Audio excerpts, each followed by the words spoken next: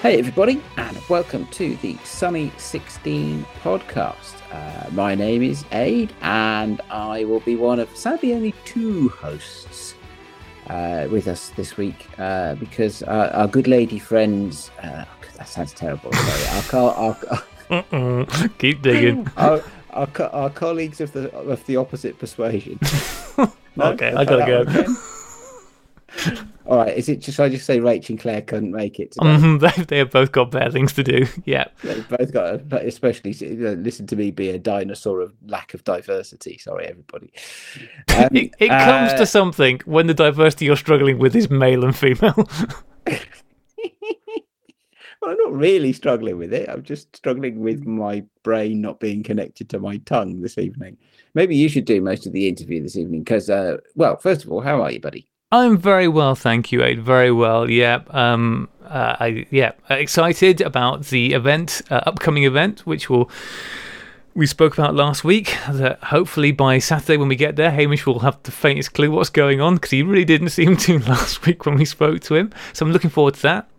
It's going to be good. Deep down somewhere he cares. I'm sure he cares, but yeah, I'm looking forward to seeing you on Saturday. It's going to be great. I'm looking forward to losing up to 100 people in the back streets of Worcester and never seeing them again. That'll be fun. I'm looking forward to losing all those people too. Anyway, enough about us because you have organised for us a super special guest, have you not? Oh, I certainly have. Now, this fine gentleman sent me a copy of his book. I don't know if it's his first book. We'll find out as we get into this, but it's the first book that I know that he's done. He is a name that is going to be very familiar to a lot of people, especially our Twitter users. It is the person known to all those Twitter folks as Stig of the Dump, the fantastic Stig of the Dump. But as we said before the show started, I don't know why that is, because his real name is so much cooler. It is Steve Starr. So, ladies and gentlemen, welcome to the podcast, Steve Starr. Steve, it is an absolute delight to have you here with your cape flying behind you and your mask looking glorious. Fantastic stuff. Oh my, what an introduction. Hi Graham. Hi Aid. Hello mate, it's good to see you. It's been very hard long. to imagine myself as some sort of superhero. For the I'm just glad we can only see you from like the torso upwards. Yeah, because otherwise it'd be fat man or something. Don't believe it, listeners. For the listeners who can't see and have never had the pleasure of meeting Steve, he is basically like, I'd say 6'4", rippling muscles. He's like sort of a Nordic god. It's amazing. That's what we're looking at. And don't believe him if he says otherwise. So you reached out to me a few weeks back now and said, I've got this book and would love to send it to you to have a look. And you did. And as soon as I saw it, I thought, this is going to be a really interesting thing to talk about because lots of people make photo books and zines in all different styles and in all different ways for all different reasons. And that's great. It's great that people are getting their work out there. But your approach, both in terms of what you've produced and the motivation behind it, is something that's new to me. It's pretty unique. And I thought it'd be great to talk about that because your subject matter is really interesting and where it ended up taking you, both literally and in your writing, I think is fantastic. So the book is called A Fortunate Man's Place. I'm going to let you tell us what the premise behind it is. Okay. A Fortunate Man's Place is basically, as it says on the cover, a story about a story. Because back in the 60s, two guys, John Berger and Jean Moore, made a book called A Fortunate Man, which was basically a description of the life of a GP in rural Gloucestershire. And it was made, though, in a very unique way because they had the writing of John Berger and they had the photographs of Jean Moore. And it wasn't as if just the photographs were there to be subtitles for Jean Berger's writing. They were really complementary, such that you read the text, you looked at the photographs, and the two coming together helped really to tell the story of the Doctor's life. And in a way that the words on their own or the photographs on their own couldn't have done. And it was really considered to be groundbreaking at the time. And that book went on to become kind of a definitive text for anybody thinking going into general practice. Now, I came to read that book because I went on a course, basically. I went on the course because, like a lot of people, maybe, I buy books and I put them on the shelf thinking, I'm going to read that one day. And you don't get round to it for quite some time. And I'd bought a book by John Berger called Understanding a Photograph. I think that book is quite well known amongst the community, and quite a few people will have read it. And it'd just been on my shelf, thinking, I'm going to read that. And eventually, after having it for a couple of years, back in January, I read it. And just as I read it, I got a message from a friend saying, I'm going on a course about John Berger. I said, what? What are you? I'm going to join you. And going on that course, I came to then read the book, A Fortunate Man. And for me, reading that book was quite an eye-opener, because basically I don't think I'm a great photographer.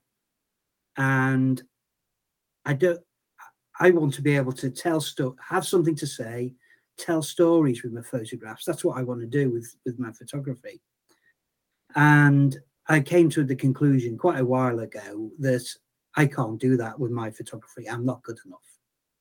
And I needed words to go along with them. And that's when I started doing, I've got a blog on WordPress. And that's when I started doing that. So when I came and read A Fortunate Man, it was really quite an eye-opener for me to see a book doing exactly what I aspired to do. And so it was really inspiring in that way. So after the course had finished, I thought, you know what, I'm going to go and have a look at this place that I've just read about, the Forest of Dean. I've never been to the Forest of Dean. I'm going to go there and have a look, see what it's like. But I thought, well, here's also an opportunity to tell a story about a place. And I thought, well, what better way to do it than with cameras that would have been used, or similar cameras that might have been used in the original book. Cameras a bit like your nice F2 you've just acquired. Mm-hmm. So I took an FTN, Nikon FTN, and my Minolta Autocord, all period cameras, and a few rolls of Tri-X, packed them in the car, went down, stayed down that way, and shot about 5 rolls of film, wandering about the area, really looking for the things that would have something to do with the story of the book. I set off with a list of photographs I wanted, rough list, not kind of, I've got to stand here, look at that place from this angle with the sun coming from that angle. It wasn't that specific, but a rough list of the photographs I wanted. And I had a really good time down there, actually. It's a beautiful place. Have you ever been? No, not to this random village in the arse end of nowhere in the Forest of Dean. No, amazingly, no.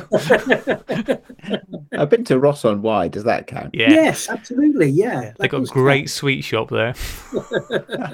But yeah, it is beautiful. You've got the river running right the way through it, the steep banks of the river each side, and down to Tintern Abbey and Tintern Abbey, and yeah, it's a beautiful place.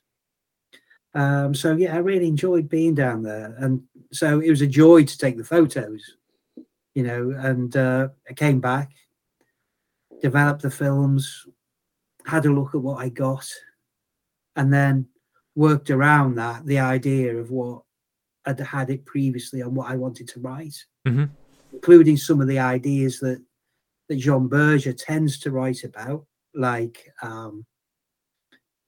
time and place, and life and death.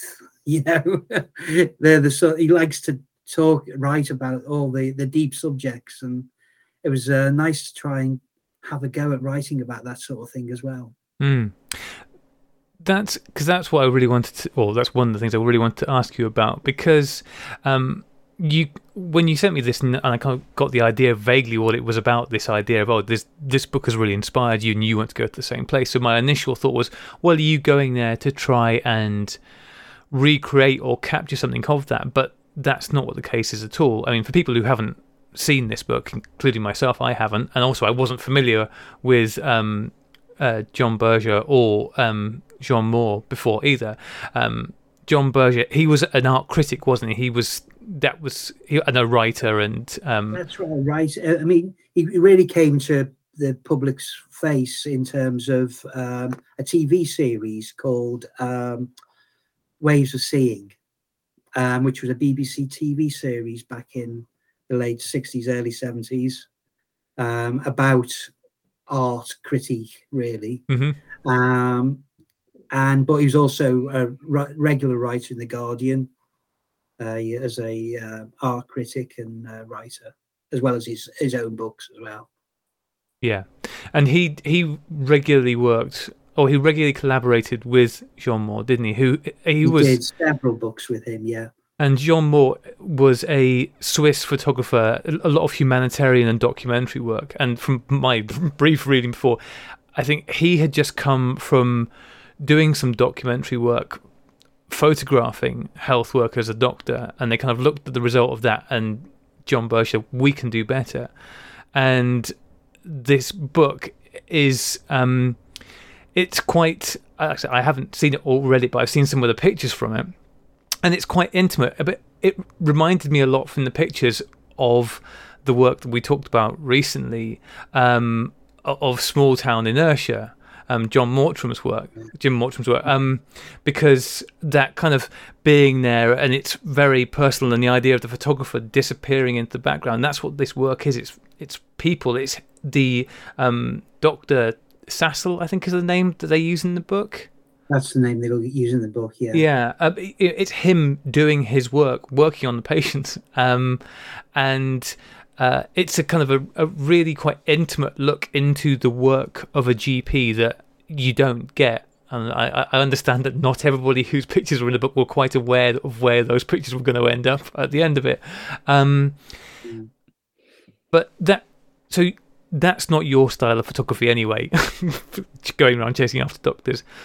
So it sounds like you had a pretty clear idea of what you were looking for, both in terms of subject matter, but also in terms of what you wanted to write about when you went there. Did it change much when you actually got to the place? Well, in terms of the photographic list of what I wanted to photograph, no, not really.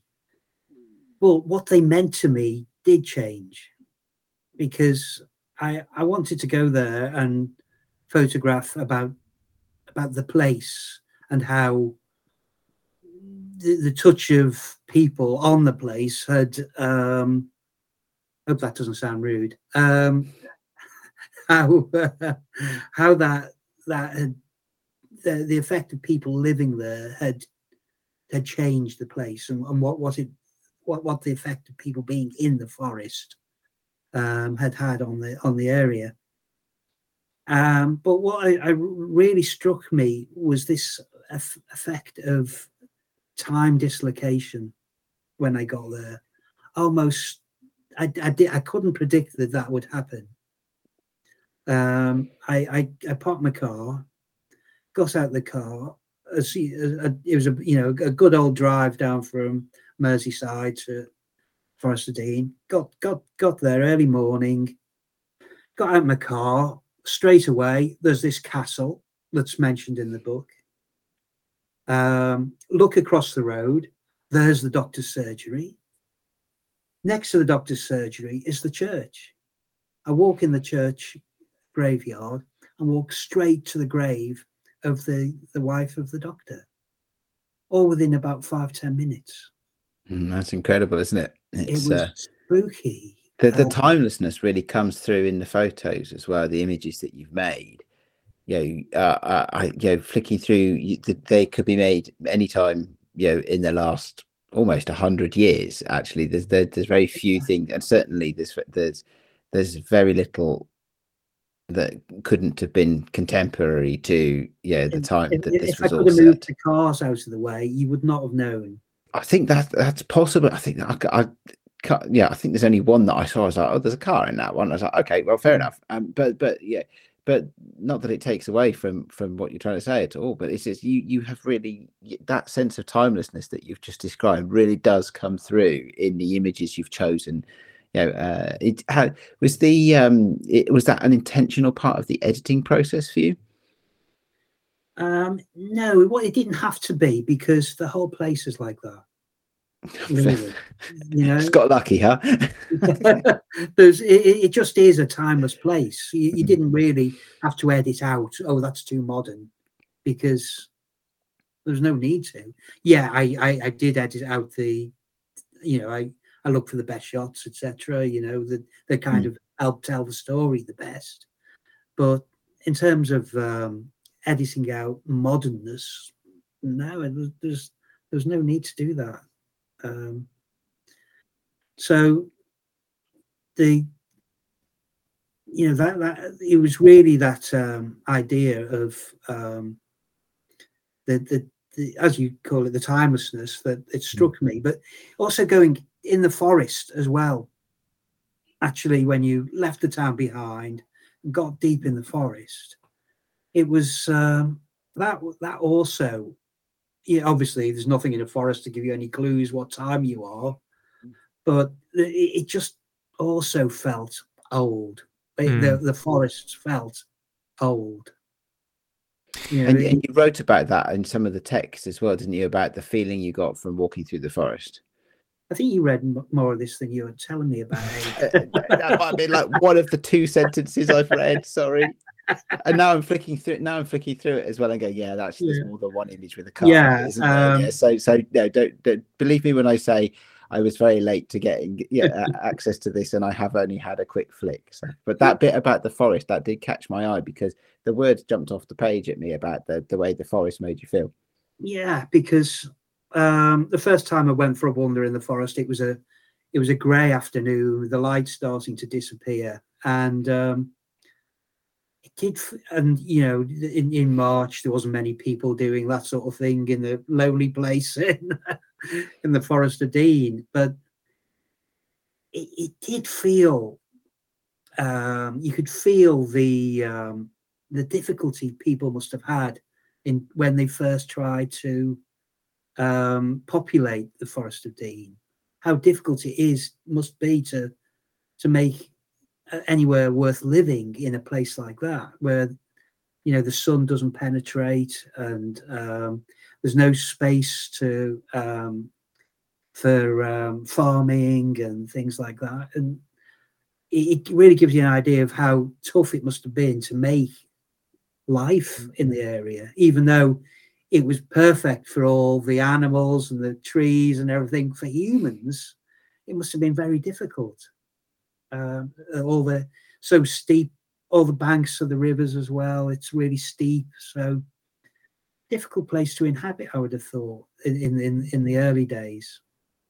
You said that a large part of the reason for your approach to this, for the way you combined writing with your photographs, is because you felt like the photographs on their own weren't strong enough to tell the story that you wanted to take, that you wanted to share.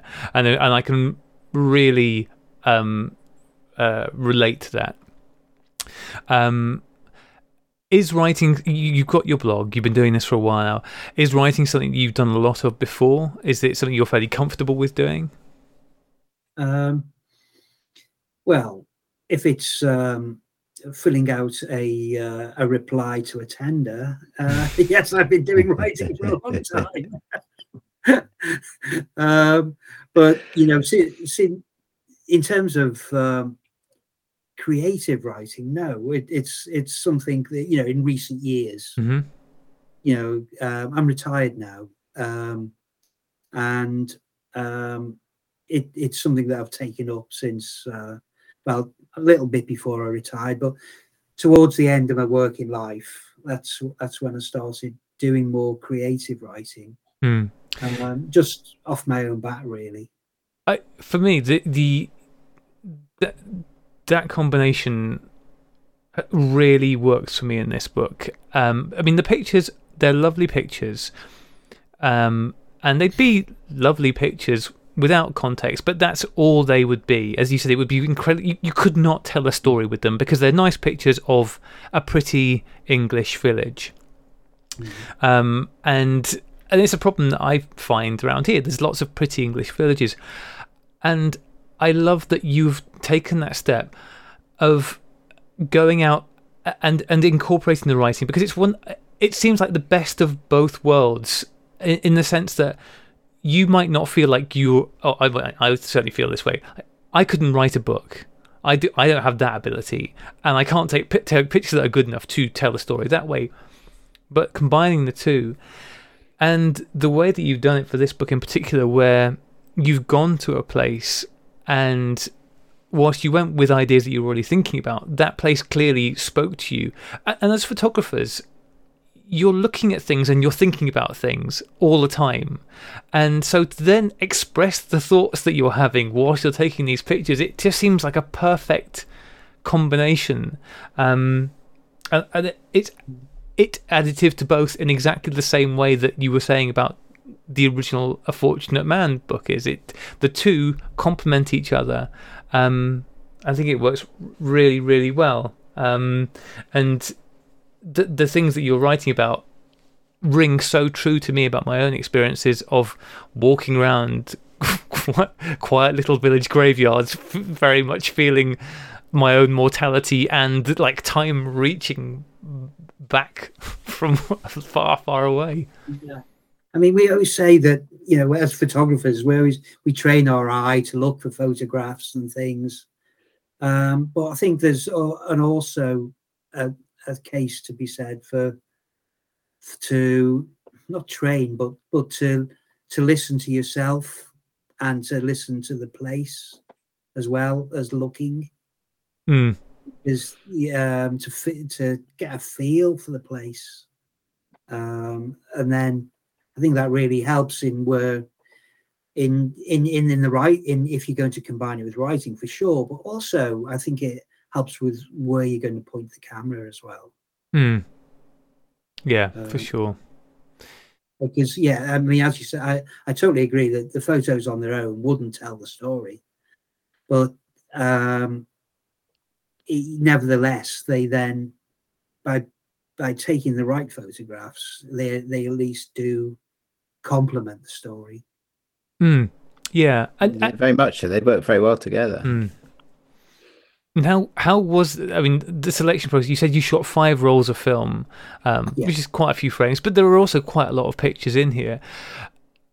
How was the pairing process? Did you go through and go, okay, which images do I like the most? These are the ones I want to include. Okay, now we'll fit the words around it. Or did the writing come first, and then it's like, okay, what can I tie in with this and when? How did you approach that? Well, I developed the roles first. Always a good start. And developed and scanned them. So I had them all on my computer. And then I started writing. But I didn't actually select the photos before I started writing. It was a case of seeing them as a whole to know that I had the story. I knew that somewhere amongst that lot, the story was there. I knew I had enough.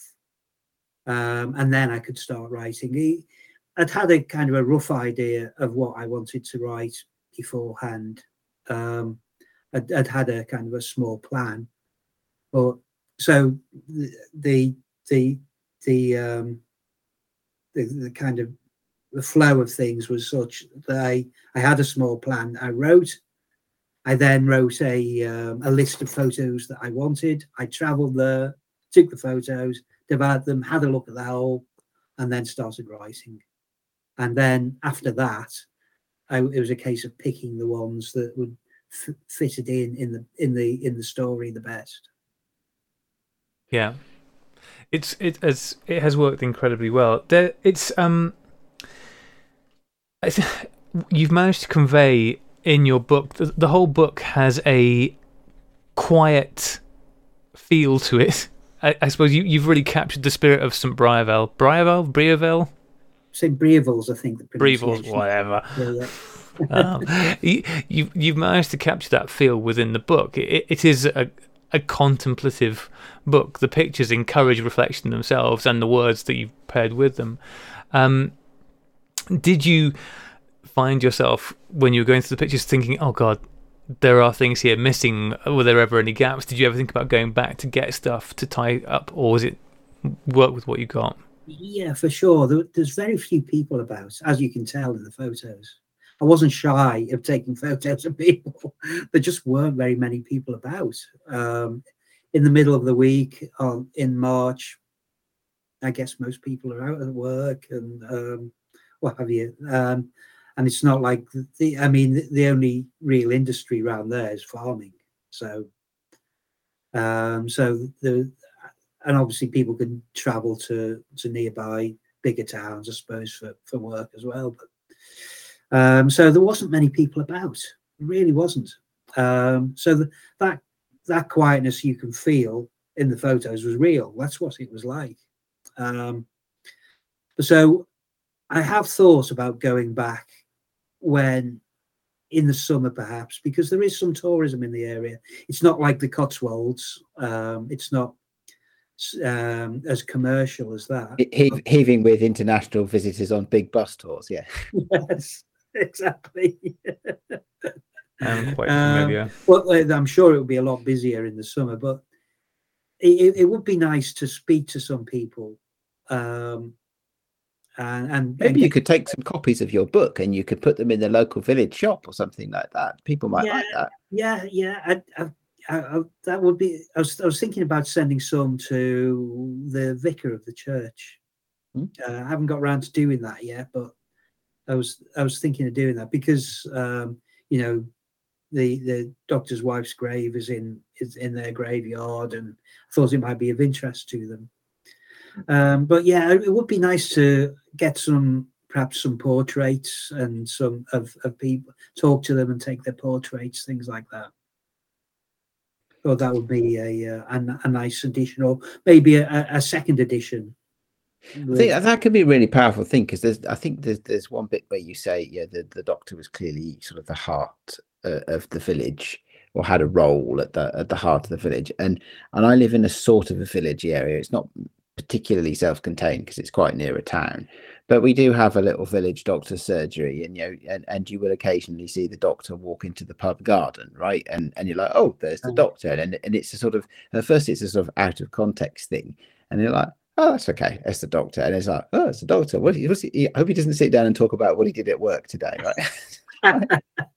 but this course this is what life in small communities is like, isn't it? The doctor is part of the community, knows everybody, traditionally would have been present at the birth of many of the villagers themselves, exactly. And I have to say that there's also a psychological connection for me. Those of us that grew up in the UK during a certain period would have fond memories of watching a TV program called, actually, what was it called? It was based on the James Herriot books, All Creatures Great and Small, which was actually about a rural vet rather than a rural doctor, and fiction, of course. That'll do. Based in real life, but it's it brings back memories for me of that. It's a different topic, of course, and inspired in a different way. But it would be great to see a second edition with some of the people in, and maybe you could use this as the calling card. I can just see you, in the village hall, doing a presentation of it, and all the villagers, queuing up to get signed copies, and signing model releases to pose for, for pose for season 2. I know there has been kind of talks about Berger and things in the village before. Cool. You can, if you Google that sort of thing, you can search down that sort of thing. That has happened before, but not with a book though to go with it. I mean, I keep saying book. I don't know what to call it because it's bigger than a zine, I think, and it's a book. They call it a book. It's a proper book. It's a book. Call it a book. I think, but it's what, 70 odd pages. Yeah, 70 pages. Yeah, so that's definitely more than a zine. That's a body of work in its own right, isn't it? So yeah. Well, one of there's a book by Andre Curtis called On Reading. I don't know if you've seen that book, but it's basically a book taken of candid photos of people reading in unusual places. So he's walked around taking photos, catching people off guard when they're reading in different, on the rooftops, in hospital beds, up north, just places we don't expect to see people reading. Yeah, exactly. I didn't mean that. I just want to put that right out there. Edis. Yeah.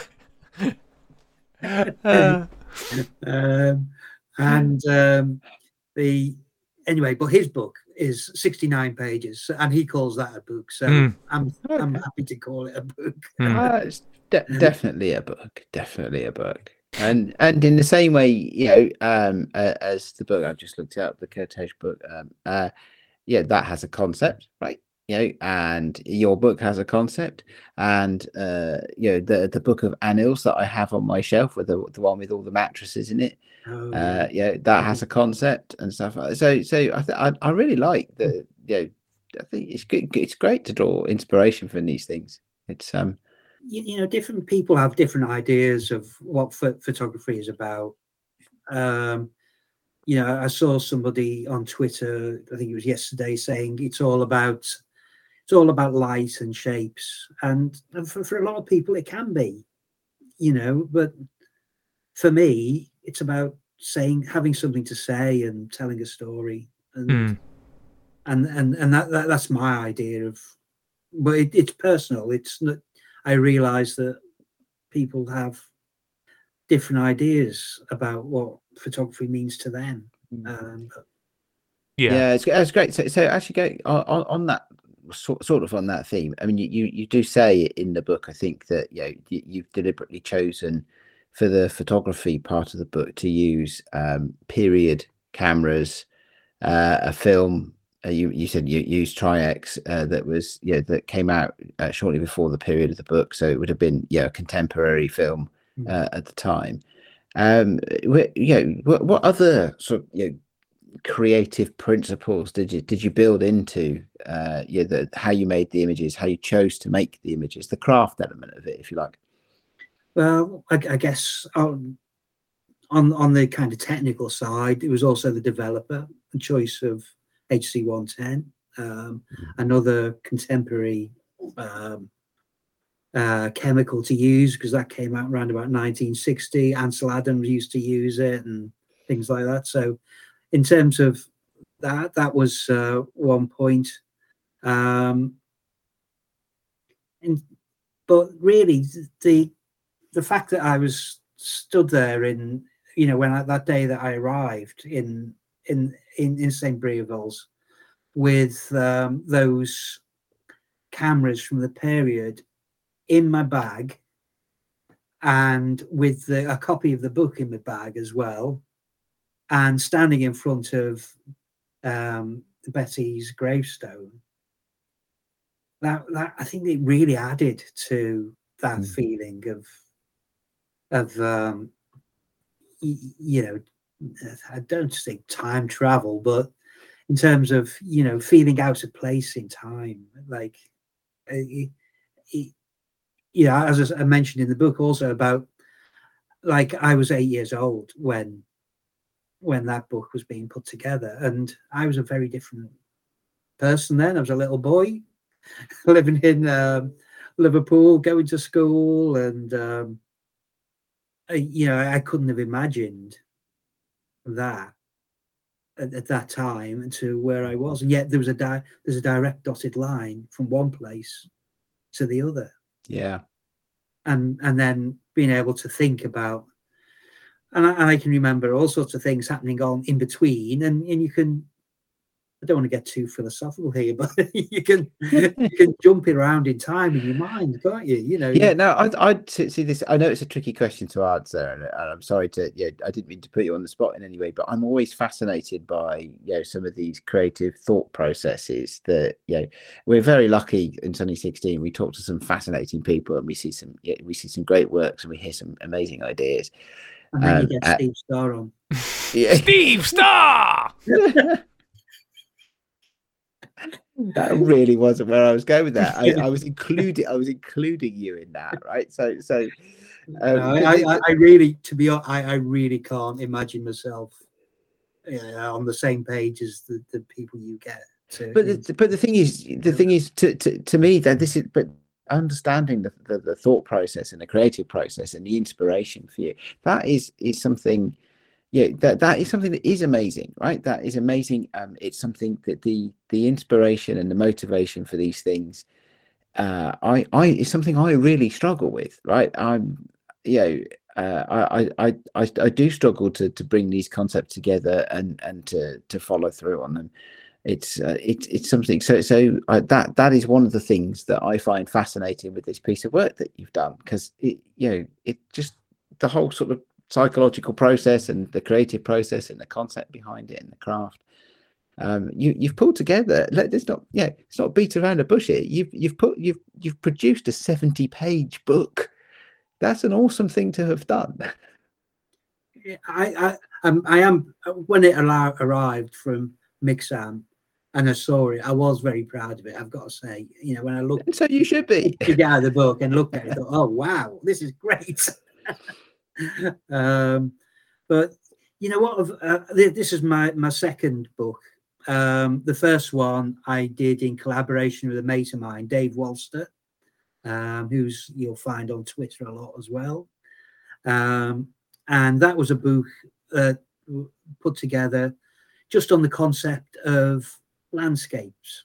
Like what did so we both took rolls of the same film with the same focal length cameras and went out and took photos about what landscapes meant to us, and we put them together in a book, and we put a text to go with it.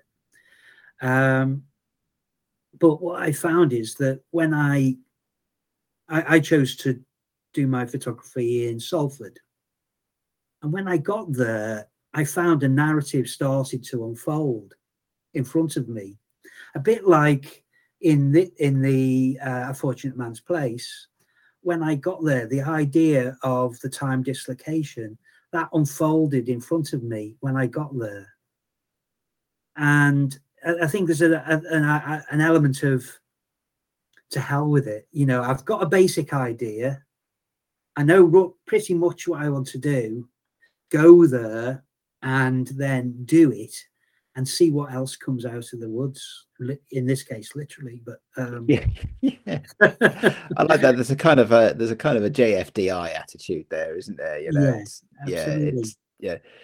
And I think there's the other thing as well is that I think, correct me if I'm wrong on this, but it feels like you didn't overthink it. And that's something which is something that I sometimes suffer from, which is like, I haven't got started because I haven't thought it through yet. I haven't planned it yet. Sort of thing. Yeah. I have found that if you want to get, I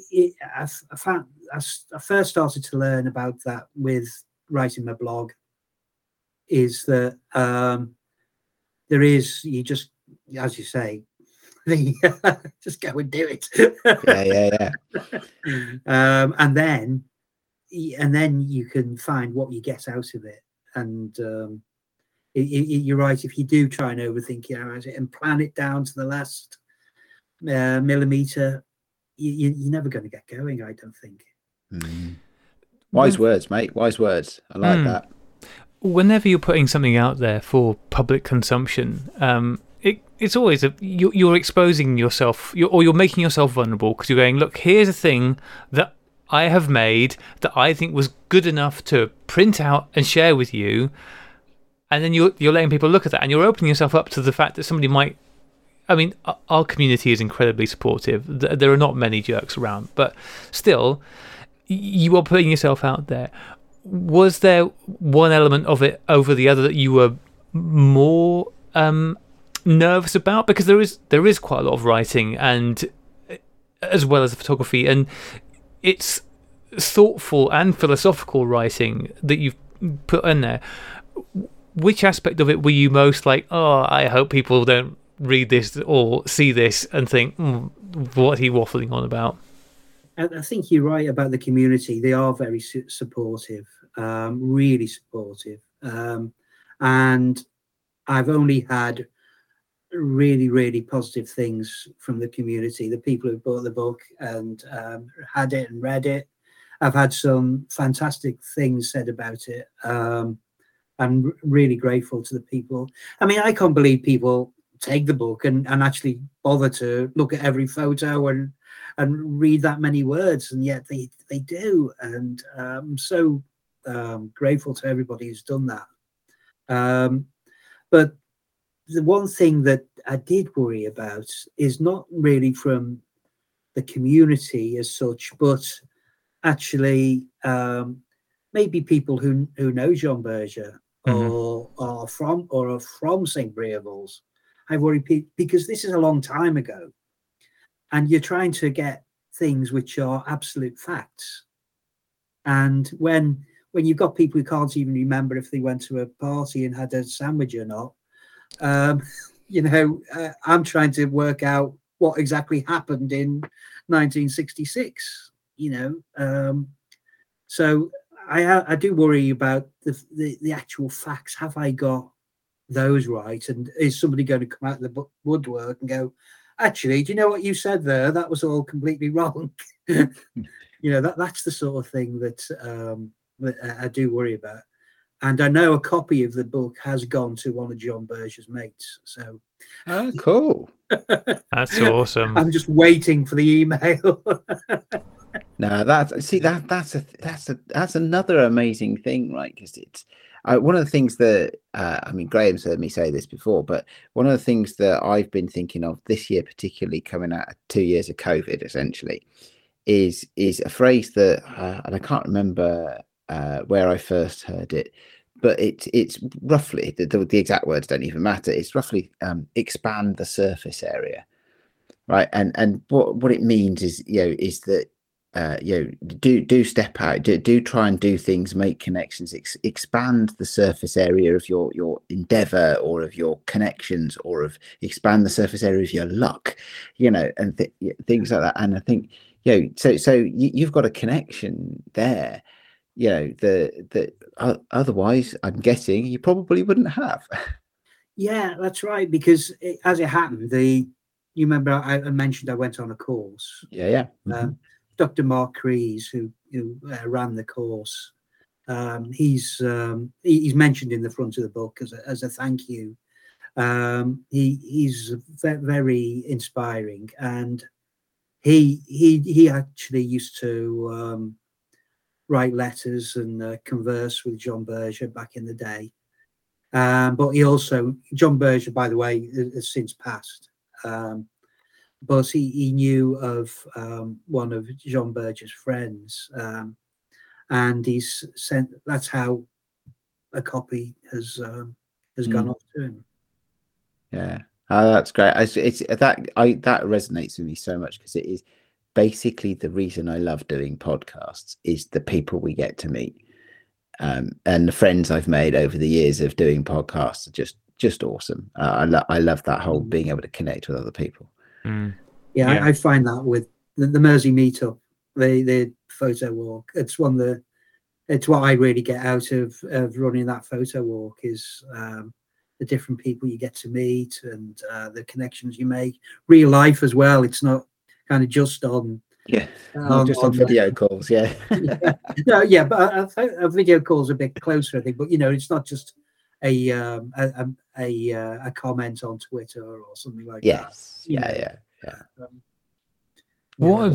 What advice would you give to people on the writing side of it? Because a lot of people are very unconfident when it comes to writing. I always remember how John was super unconfident about his writing ability, despite the fact that he clearly had writing ability in spades, which as he started to share more and more of it through his zines, it really shone through.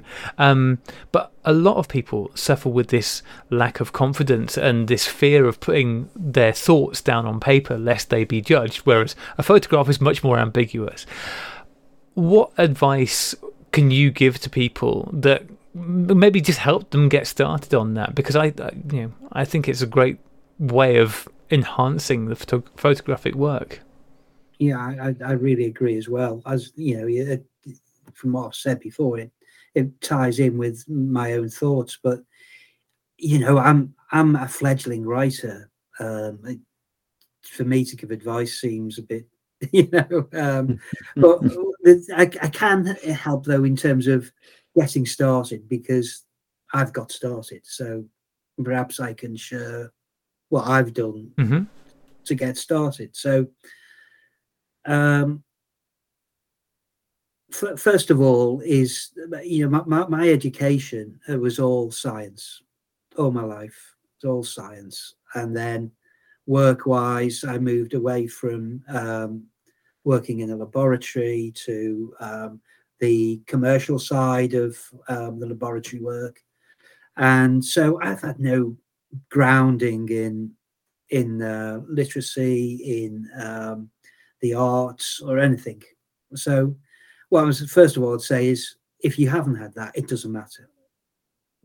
You don't need to have had that in your back pocket. It doesn't matter. I'd also say write from the heart.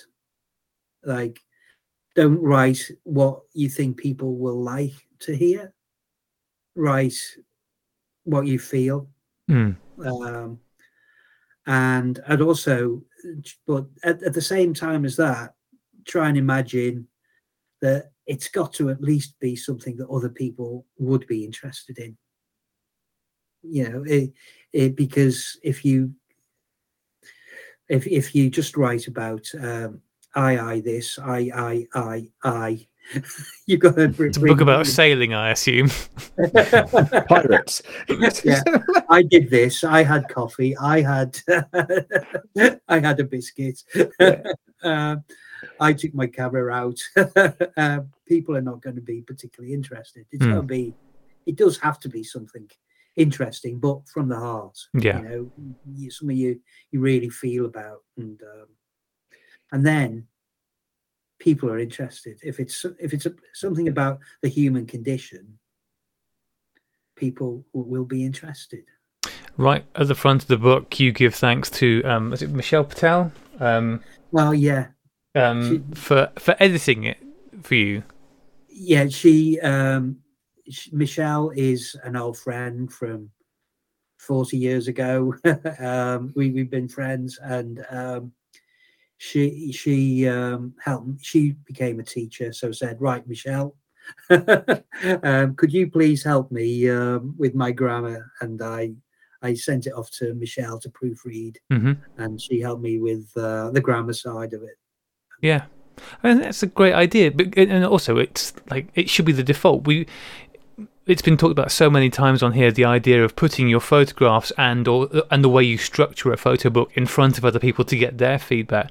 But even more so with writing, get other people to read it through and help edit it. Every book you've ever read has been edited to oblivion because they need to be. I was talking to my son about this. The first thing you write is never going to be the thing at its best. It just isn't. That's not the way stuff works. Yeah. But that other thing that you said about writing from the heart, if you do that, people will always be engaged with it. And you can't be wrong about that stuff. I recently had the unusual pleasure, which I've not got to do since my kids were at primary school. I got to do a parents' evening for my oldest, because even though they're down in Devon, it's done over Zoom now, so I could take part in that. And it was a slightly terrifying experience because basically it's like speed dating teachers, which is just a terrifying concept. Full stop. Exactly it. No, but it's happily I'm too old to have been speed dating. But it wasn't a thing when I was of age.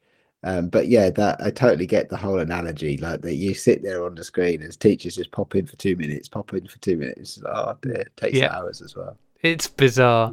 But one of the things, I think it was his English teacher, said about, he getting him to express his feelings about whatever book it was they were reading is kind of make him feel confident and saying, you can't be wrong with this stuff. When the question is, what do you think this means?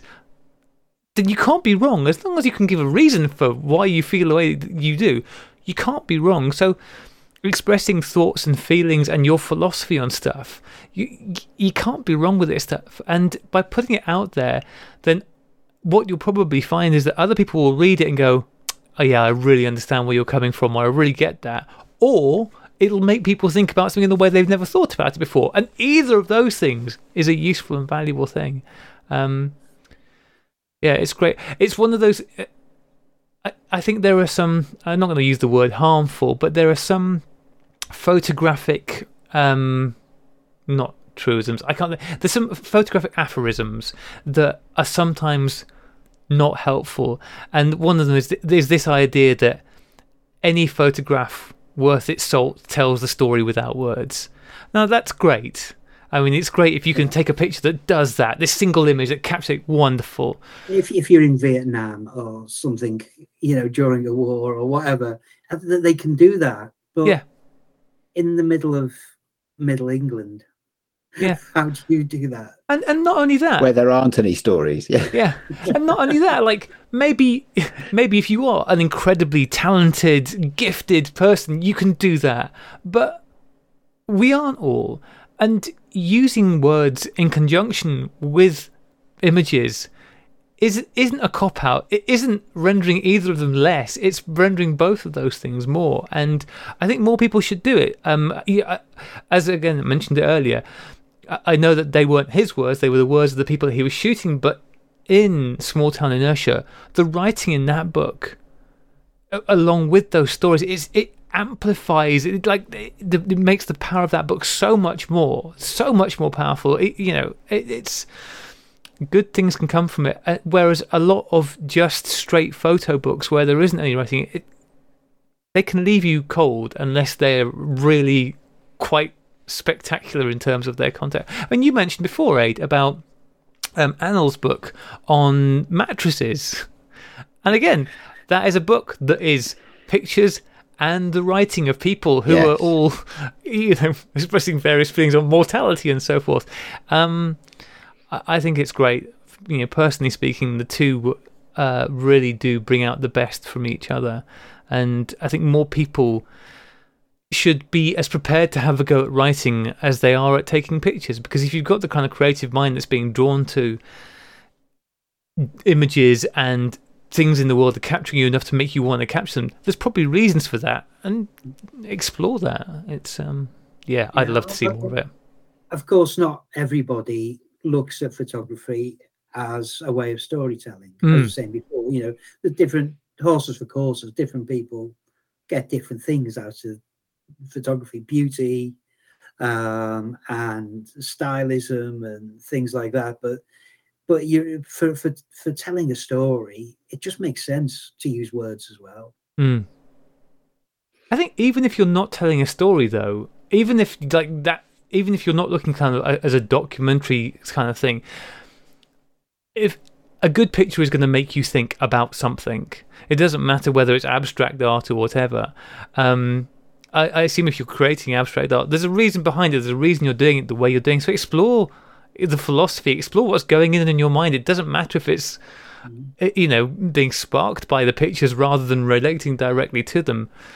If you've got something to say, then say it, share it with people. And it doesn't have to be in the format of a book either, because Play, they're good. A song. Yes, but I mean, if you look on Twitter, I don't know if you follow him. There's a guy called Ian Hill.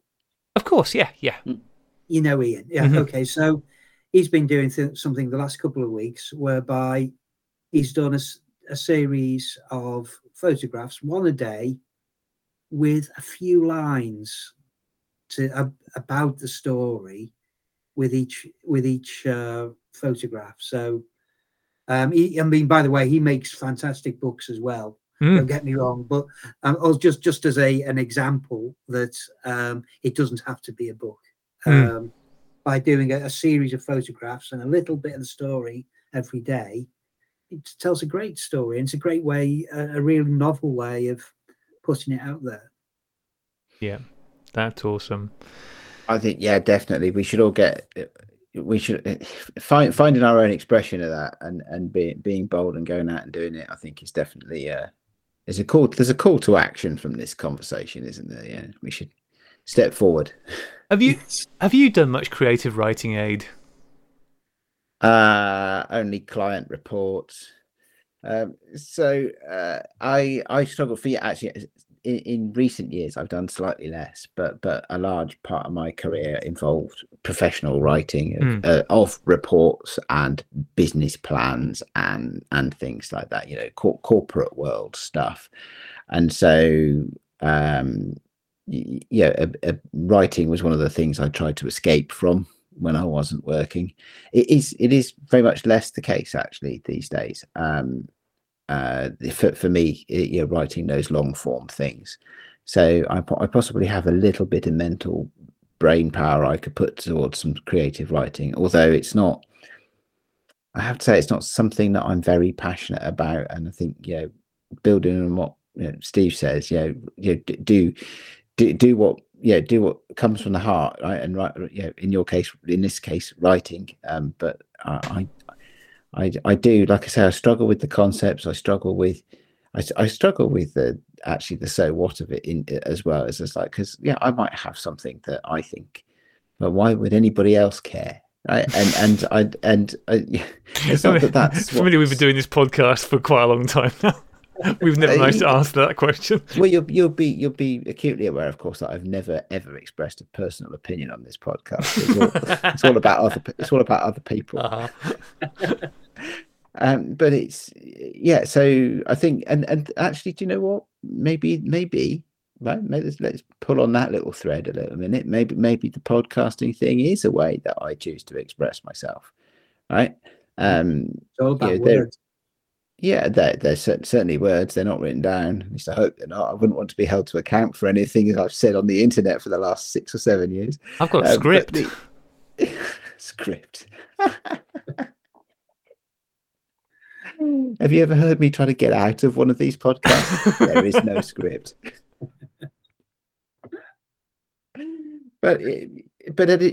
This for me is a creative outlet. It's a thing that's out there that we put out in the world, week in, week out, a lot of the time. And sometimes that's something I have a huge amount of energy for. Other times it takes its toll a bit, which is what led me to take a bit of a break from it a while back. But it's a creative endeavor. And I enjoy it. And it has a creative bit to it, has a bit of a technical bit to it as well. I don't know. Yeah, writing. I have to say I can think of other things that I prefer to be doing. Fair enough. No, I think you're right about the podcast being creative, though. It's very creative. And when you think about the subject matters of what you talk about, it's right in there. It's mind blowing. It is. It's mind. The good thing is it's mind expanding. Right, in the sense that the conversations that we get to have, the people we meet, the ideas we kick around. Even today is a great example of that. Some of the ideas that we've been talking about, kicking around between us in the last hour or so. Yeah, that's fantastic. So I so enjoy it. It's an amazing thing to be able to do. Yeah, couldn't agree more. But I still want people to make zines with more writing in the future, please. Or an audio tape. I don't care. Like include a cassette with words you've spoken going on. That'd be fine too. What's next for you, Steve? I've got another book planned, waiting to start shooting on that one. Still a little bit unclear on the content word-wise. I've got some rough ideas about it. I don't really want to go too all out and tell everyone what I'm going to do. No, that's all right. Yep. We won't tell anyone. Keep your powder dry. Yeah, we won't Andy Church you. A bit of a surprise when I release it, but it's likely to be a little bit bigger again than this book. I think we'll see. I might even been thinking about a hardback with it. But we'll see. Nice. Nice. Might be a bit expensive. We'll see. Because that's the great thing about Mixam. You can produce a book so cheaply. Can't believe how cheap it is to make a book. I know they sometimes suffer with quality issues and things like that, but like as you say, you can have a bit of backwards and forwards with them, and they put it right. I think they're good company. Your photographs in this look really, really lovely. Were you using a filter? I don't realize this is a really random aside, but it's a thing that's in my brain, so stuff everybody. Yeah. Were you using a filter when you were shooting these? Yeah, Tiffin number 5, Yellow 12. Yellow 12, because they're lovely photos, and this book has really done them as much justice as they can, short of being properly printed and bigger, which would obviously be better. A lovely lens for that, by the way, for your new Nikons, the 28 2.8. Okay, I haven't got one of those. I need to get one. I totally recommend that one. Not that expensive either. It's not like the 2.0 is rare and expensive, but the 28 2.8, it's relatively cheap and it's a cracking lens. I'll put it on the list. But yeah, they look really lovely. And how did you find? Because people often ask about what's a good place to go to make their first zine. How did you find the experience of using Mixam and getting it set up the way you wanted? The first time was an absolute nightmare. Perfect. It was talk about a steep learning curve and all these things they kept saying to me about, well, it needs to be RGB such and such a version, and I've never even heard of that, and but eventually you get there, and once you got over the hill and you've done the first one, to be honest with you, the second one was a breeze. It was so easy to do, because you just go online, upload your pages, preferably as a PDF, and biff baff boff. And yeah, it comes back. Yeah, it's fantastic. Biff baff boff. Words to end the podcast. I think it's safe to say. Well, okay, so well, let's try to do that then. So I mean, brilliant. Thank you, Steve, for coming to talk to us. It's great to talk to you, and it's been too long. So hopefully we'll get to see you again soon. Just where should people go to read your blog and to see your photos on the internet? Well, I'll say it if people will be able. I won't spell it. My blog is photiplace.wordpress.com. Okay, well, we'll definitely put links in the show notes, so don't worry about having to spell things out. And, so it's all good. And of course on Twitter, Stick of the Dump. So yeah. Absolutely. But in real life, Steve Starr! If you ever see Steve when you're out on the streets, please yell at him like that. He loves it. Oh, thanks so much, guys. I really appreciate you letting me come on here and blather on. I can't. Oh, it's a pleasure. Absolute pleasure. Really, I really do appreciate it. No, it's great. As I said, it is my favourite thing is to see people who have had an idea and executed on it and can share their path through it, because we're all looking for inspiration and ideas, and maybe somebody's listened to this tonight and gone, oh, that's the key, that's the way forward on this thing that's been stymieing me for forever, and they'll now go and produce something amazing, and that's the best thing we can possibly hope for. I just love hearing people's creative journeys with stuff. It's fantastic, and your book is lovely. And can people still get copies of it? Yes, I've still got some left, and there may be a second edition. We'll see as well. So yeah, I don't think availability will be an issue. Fantastic. And to go to your website that you just gave us, is that just contact me on Twitter. Yeah. Okay. Yeah. Okay. Probably all right. Yeah. Good stuff. Well, there we go. Excellent. So, quick. So there we go. We have been the Sunny 16 podcast. Graham, when is this show going out? Is it going out before we meet everybody at the weekend, or is it going out next week? Yeah, one of those two things. So we will either see you all on Saturday. Bearing in mind it's Thursday evening, it's probably slightly unlikely. It's my birthday tomorrow. I'm going to be quite drunk it's tomorrow. Your birthday, so a happy birthday for Thank tomorrow, you very mate. much. Yeah, I just thought I'd slip it in quietly. So, just so everybody can steal your identity, how old will you be tomorrow? 23. Wow. I know, I look pretty great for it, don't I? Gardening is tough. You know My what birthday the day after. Really? Okay, well, let's just say, let's just sign out by saying it was great to see you all last Saturday at the Analog Spotlight in Worcester, we really look forward to seeing you on Saturday. And just to reiterate, if anybody is still lost in Worcester, having followed us out, we're really sorry. It's not our fault. We don't know Worcester at all, and we're apparently leading a photo walk. I'm sure. Wait for the Sauce Factory. Yeah, exactly. It'll be fine, right? It'll be fine. Yeah, absolutely. Right. So yeah, brilliant. We'll play you out now with Rachel's band Rocker. You can get their album Promises I Should Have Kept at all good places on the internet. It's been a pleasure. We may well see some of you on Saturday. Look forward to that. And those for the rest of you that can't make it, we'll see you next week. Goodbye. Bye. Bye.